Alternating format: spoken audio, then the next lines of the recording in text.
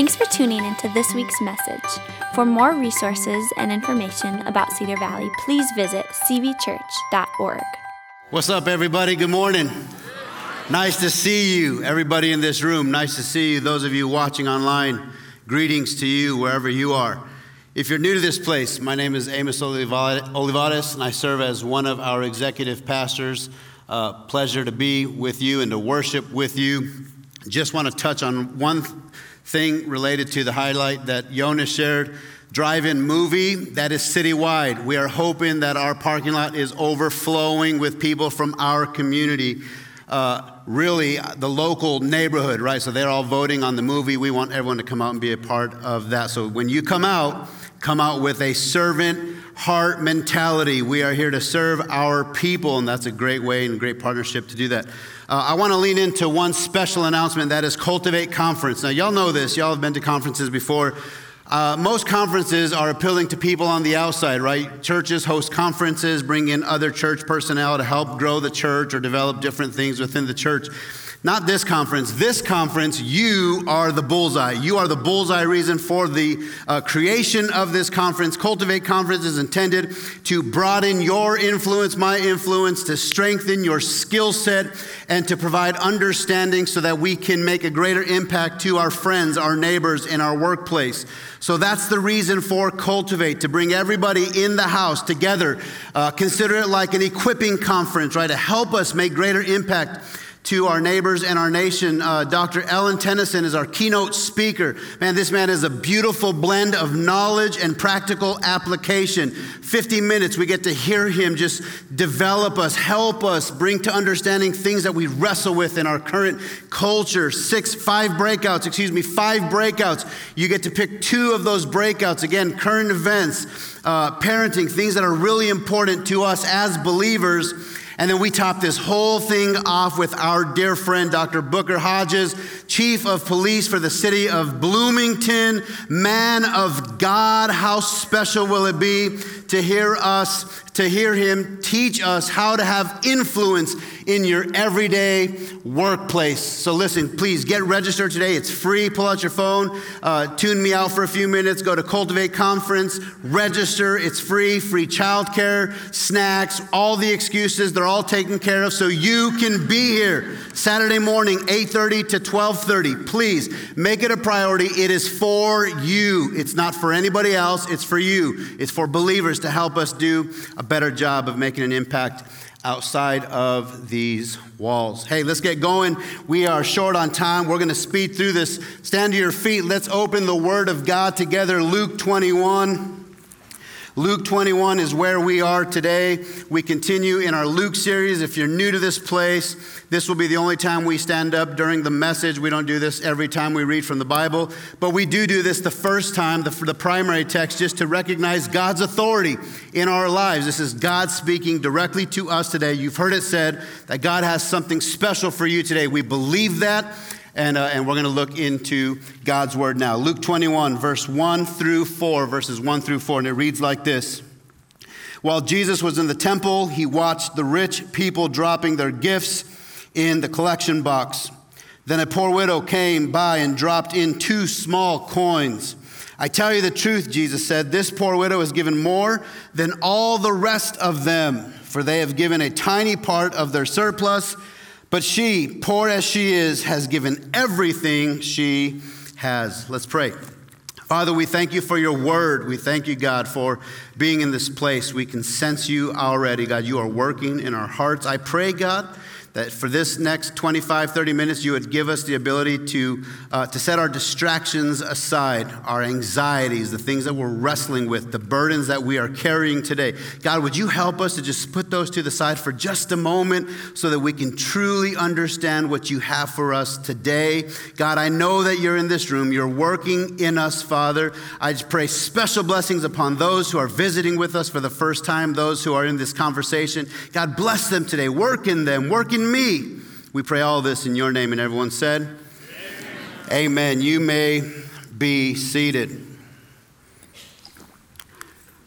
So like many of you, for us, life is it's very busy.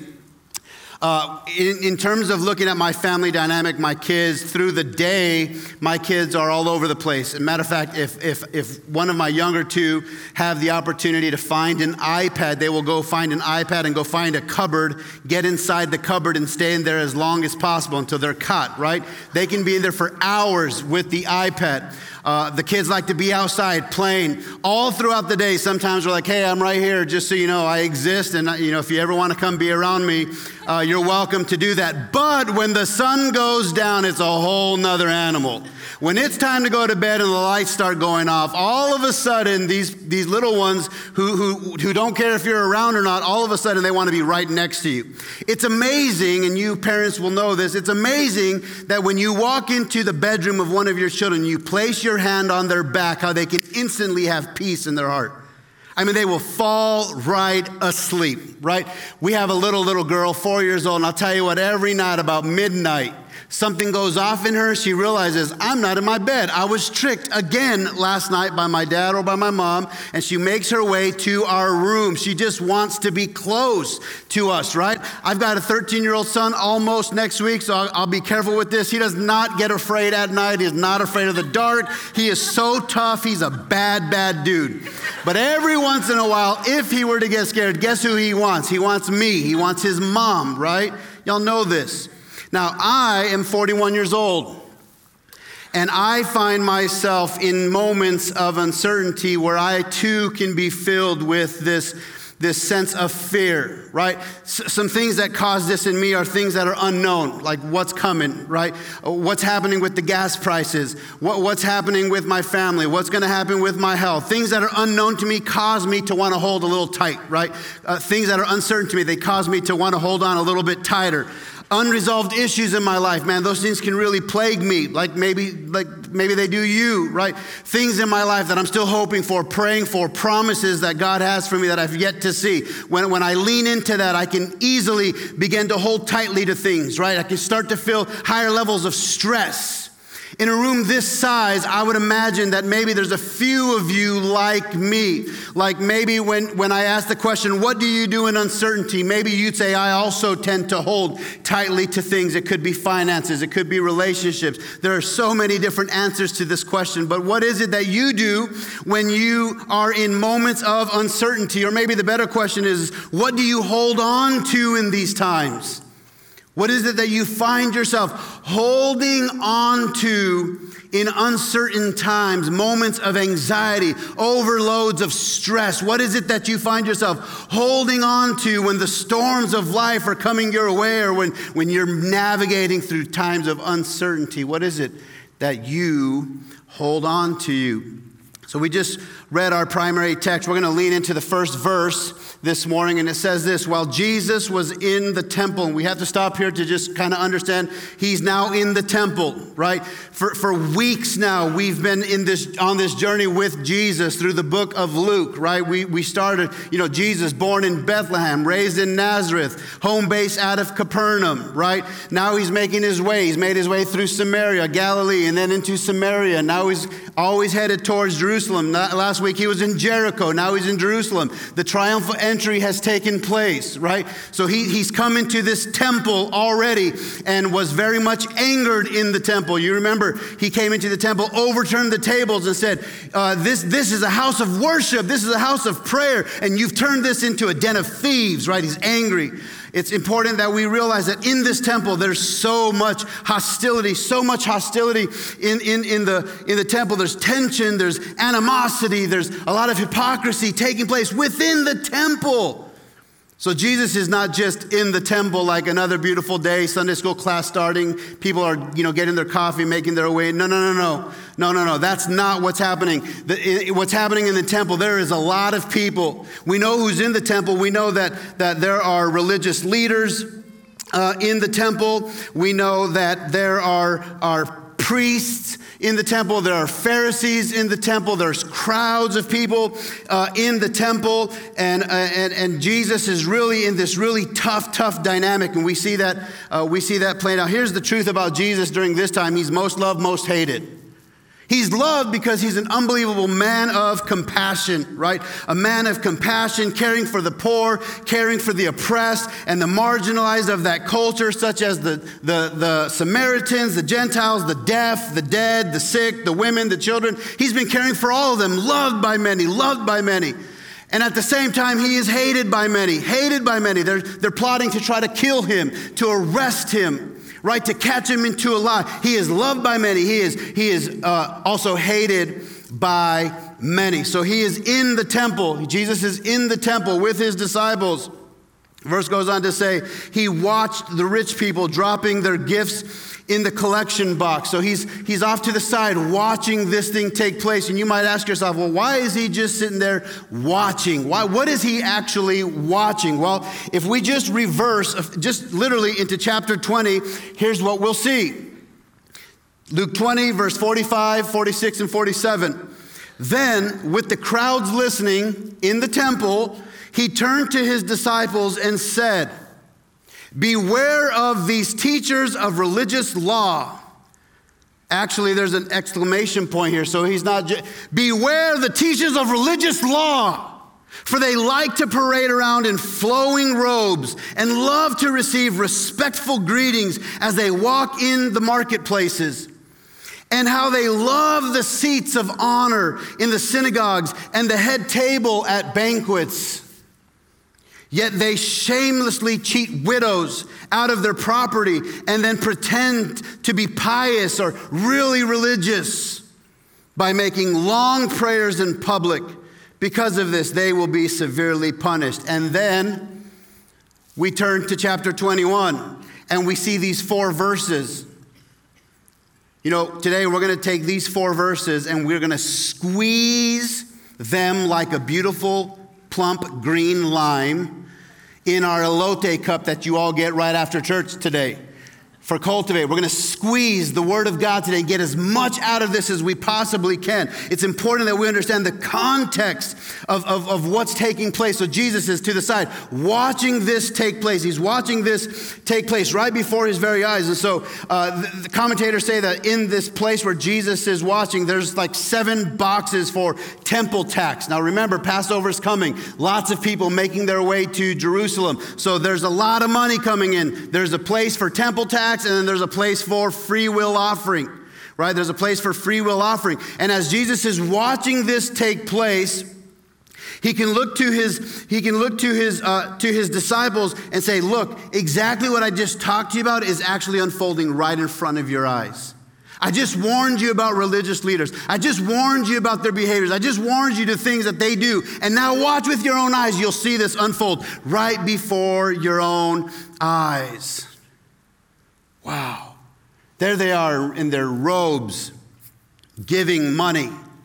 I envision them stopping at Wells Fargo on the way and cashing a $100 bill and asking for quarters back so they can stand right there by that big offering tin bucket and just ding, clank, clank, clank, and smiling, and they're realizing that people are just watching like, wow, he's still giving. Yes, I am. I'm still giving, just giving away over here. I've got nothing but time and nothing but money to give.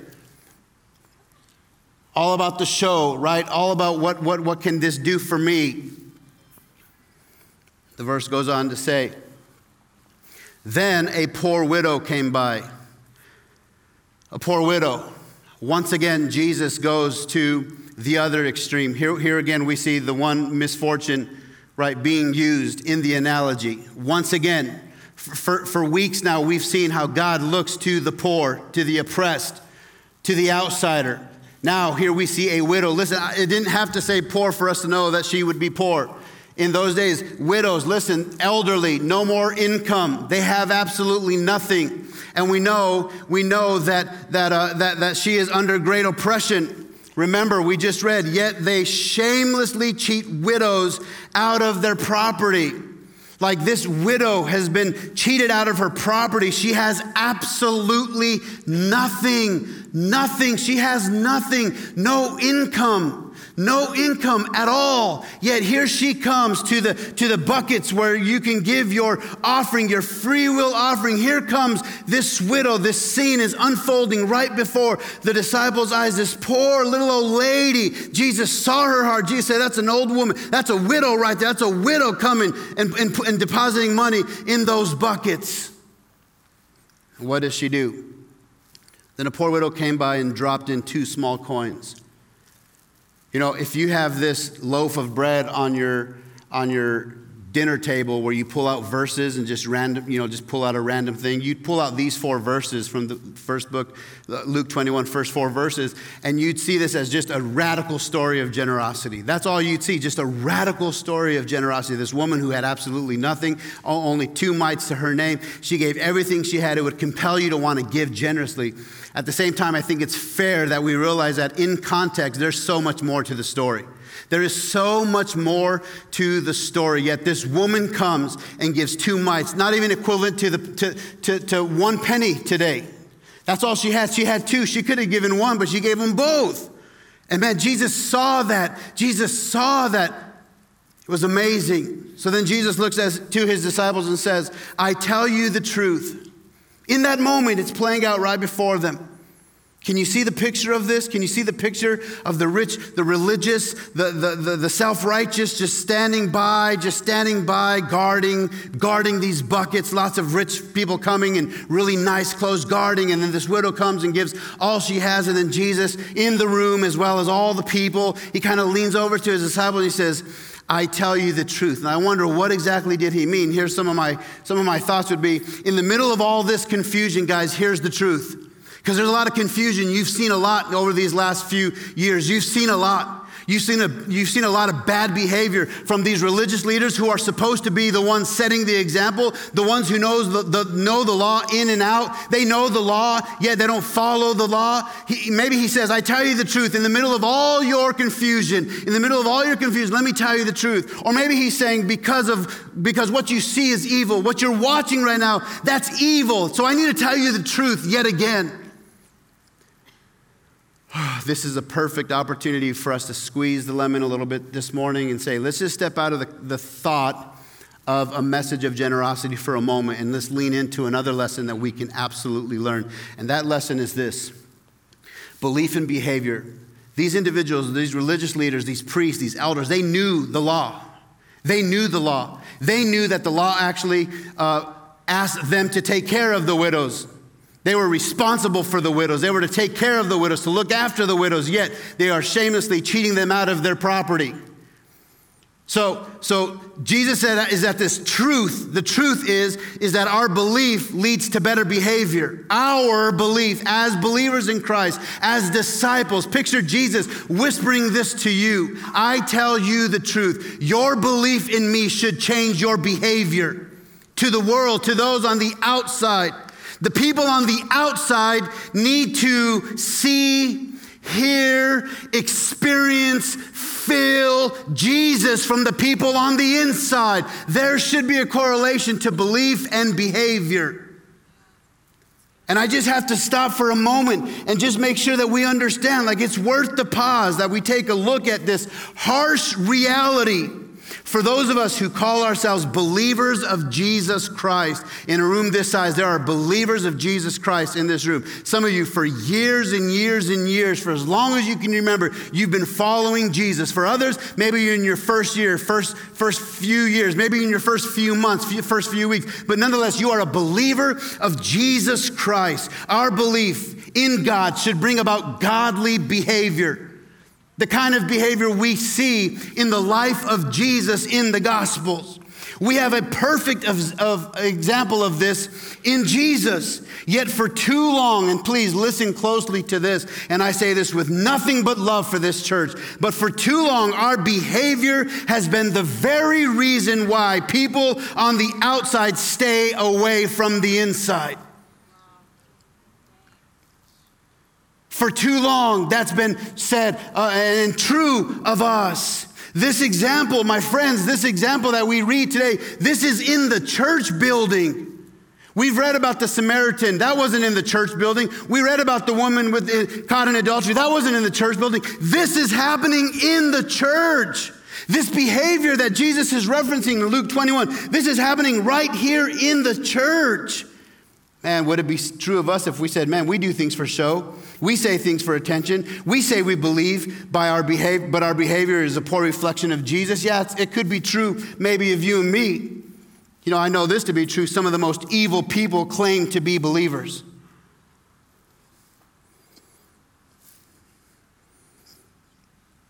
Sometimes it's even true that within the church there are scandals, perverts, abusers, violent people, mistreating the marginalized, looking down on other people, have a sense of entitlement or a very proud spirit. Just like those men referenced in Luke 20, flashy robes, shiny shoes. We see those examples. We've seen those examples. And if it's true of us today, today's a perfect opportunity for us to repent of our behavior and to recognize and realize that it is our behavior that attracts and appeals to those on the outside. Those who do not Jesus should be attracted to Jesus because of the transformation that's taking place in you and in your and my life. Could that be a lesson that we learned from this passage? Could that be another angle that we look at this today?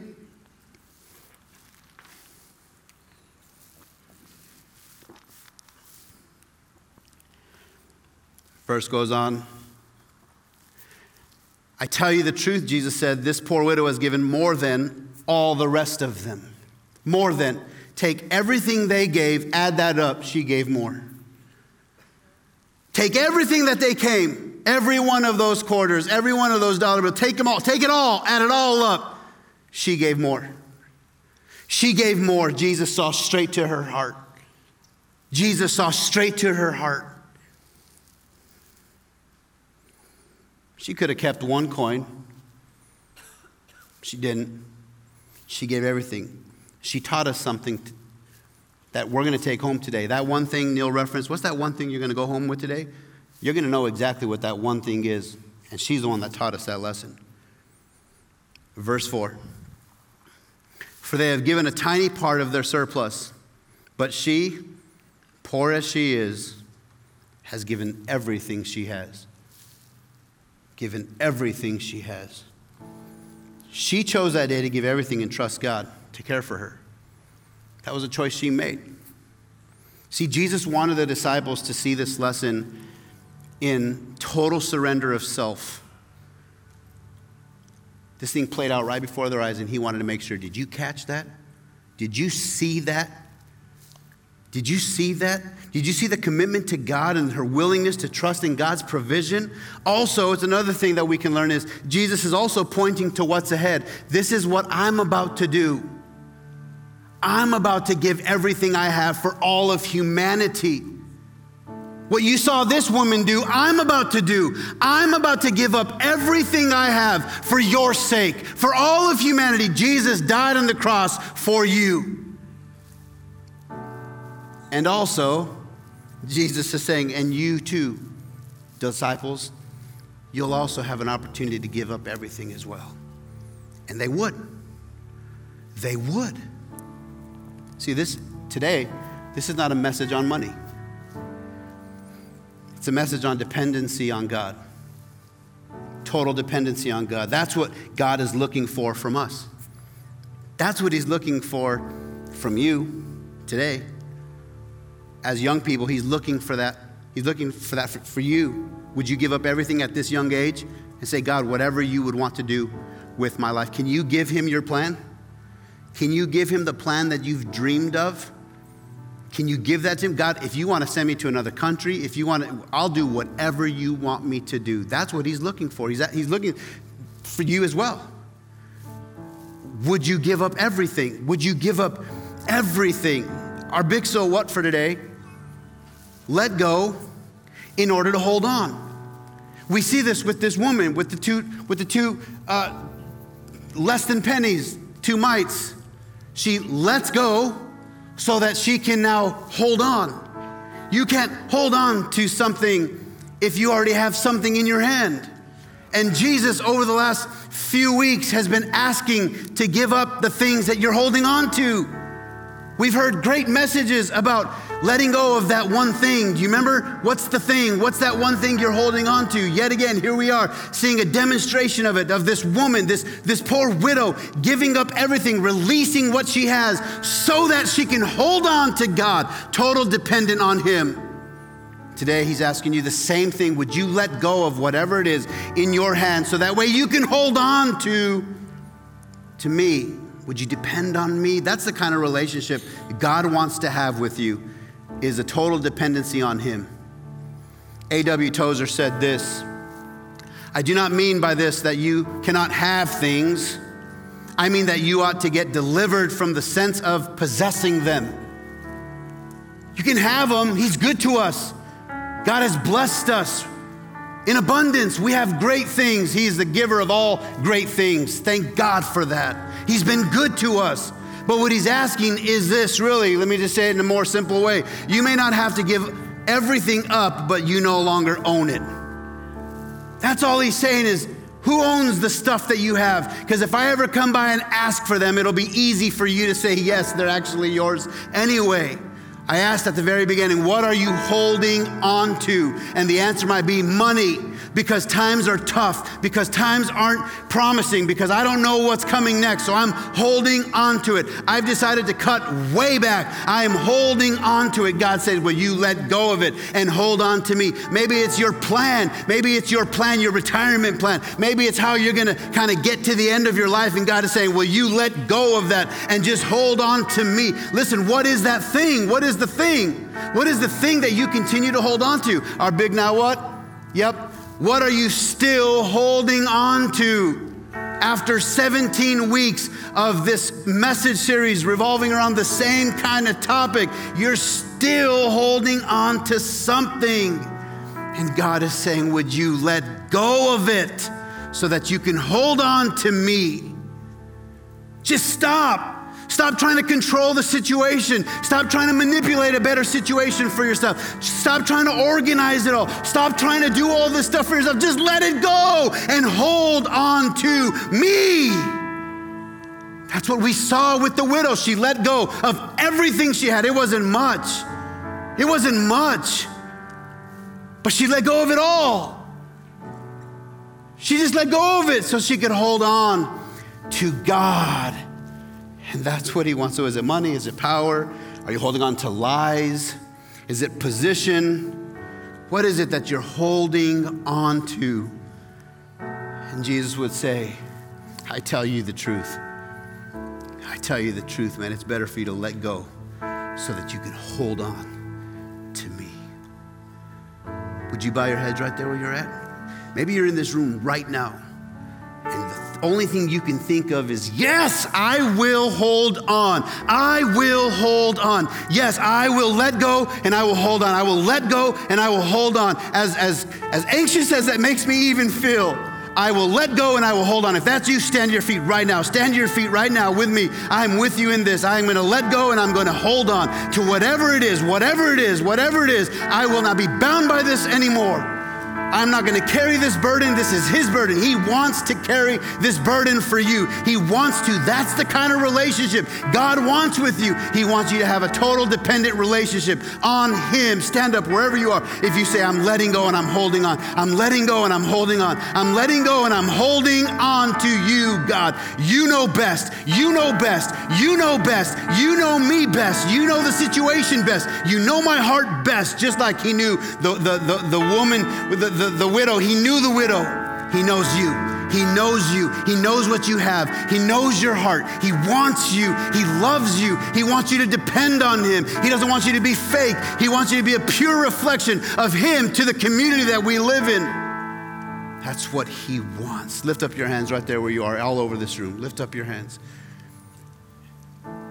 Would you just begin to use your own words right now? Come on, let's repent. Let's repent. Let's repent of holding on too tightly. Let's repent of having belief but poor behavior. Let's repent. Let's take a moment and just repent. Can you do that right there? Can you use your own words? Can you use your own words? Can you repent? God, forgive us. Forgive us for our belief in poor behavior. We've known better. We've learned. We've had the privilege of knowing you, but it has not reflected great in our behavior. Forgive us for that, God. Forgive us for that, God.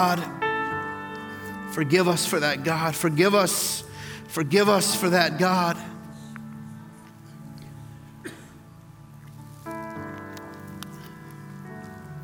Today we make that decision, God. We make the decision, the same decision that widow made that day, to release everything, to give up everything, so that we can depend on you. It doesn't mean that we lose things or we can't have things. It just means that we don't own things, so that you can always ask for those things from us. That's the kind of relationship we want with you too, God.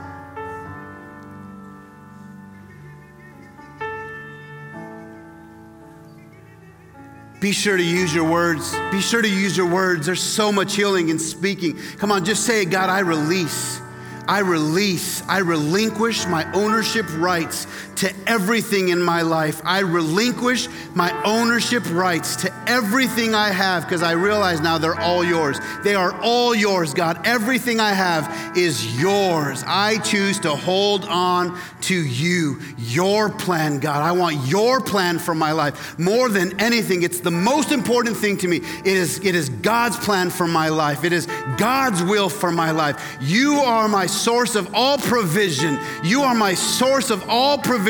You are my source of joy. You are my source, God, of peace. It is you that I will lean to and hold on to, and nothing else, no one else. In Jesus' name, in Jesus' name, in Jesus' name.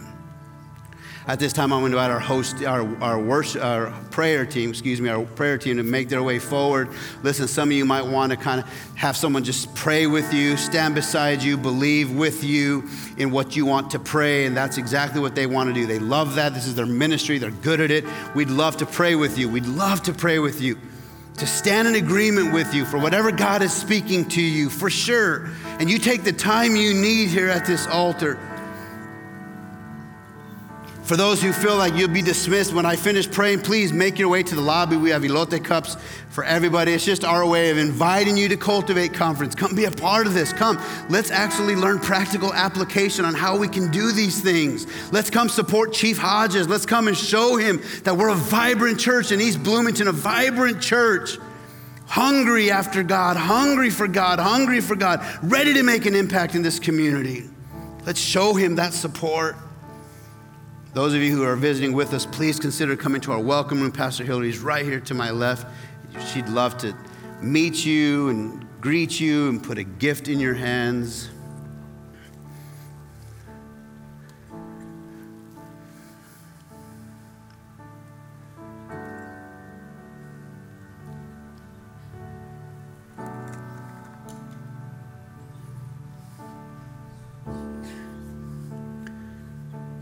Father, I pray that this work that has begun in our hearts would continue. That it would continue in our hearts. That we take this home with us, chew on it tomorrow, chew on it. We made a decision today, now we manage the decision. We remind ourselves tomorrow, nope, I gave up, I relinquished ownership. I signed it over. I signed that over to you, God. I'm not carrying that stress. Satan would love nothing more than to meet you at your car and say, that was all emotional. You better take care of yourself. You better make right decisions for yourself. Nope, I gave up ownership of that. I gave up ownership of that. God, that's the relationship you want with me, and that's the relationship I want with you. I depend on you. Think of the widow. Think of the widow. When you need inspiration, think of the widow. Think of the widow. She didn't negotiate. She didn't say, well, I'll give him half and I'll keep the other. No, everything. Well, what happens if you need something? That's why I have God. I hold on to him. I'm holding on to him. I relinquish my rights. I relinquish my ownership. Thank you for your word today, God. Thank you for your presence today, God. Thank you for working in us. We love you. We love you so much. Go with us throughout this week. May we have a blessed week. In Jesus' precious name we pray. And everyone said, amen. God bless you.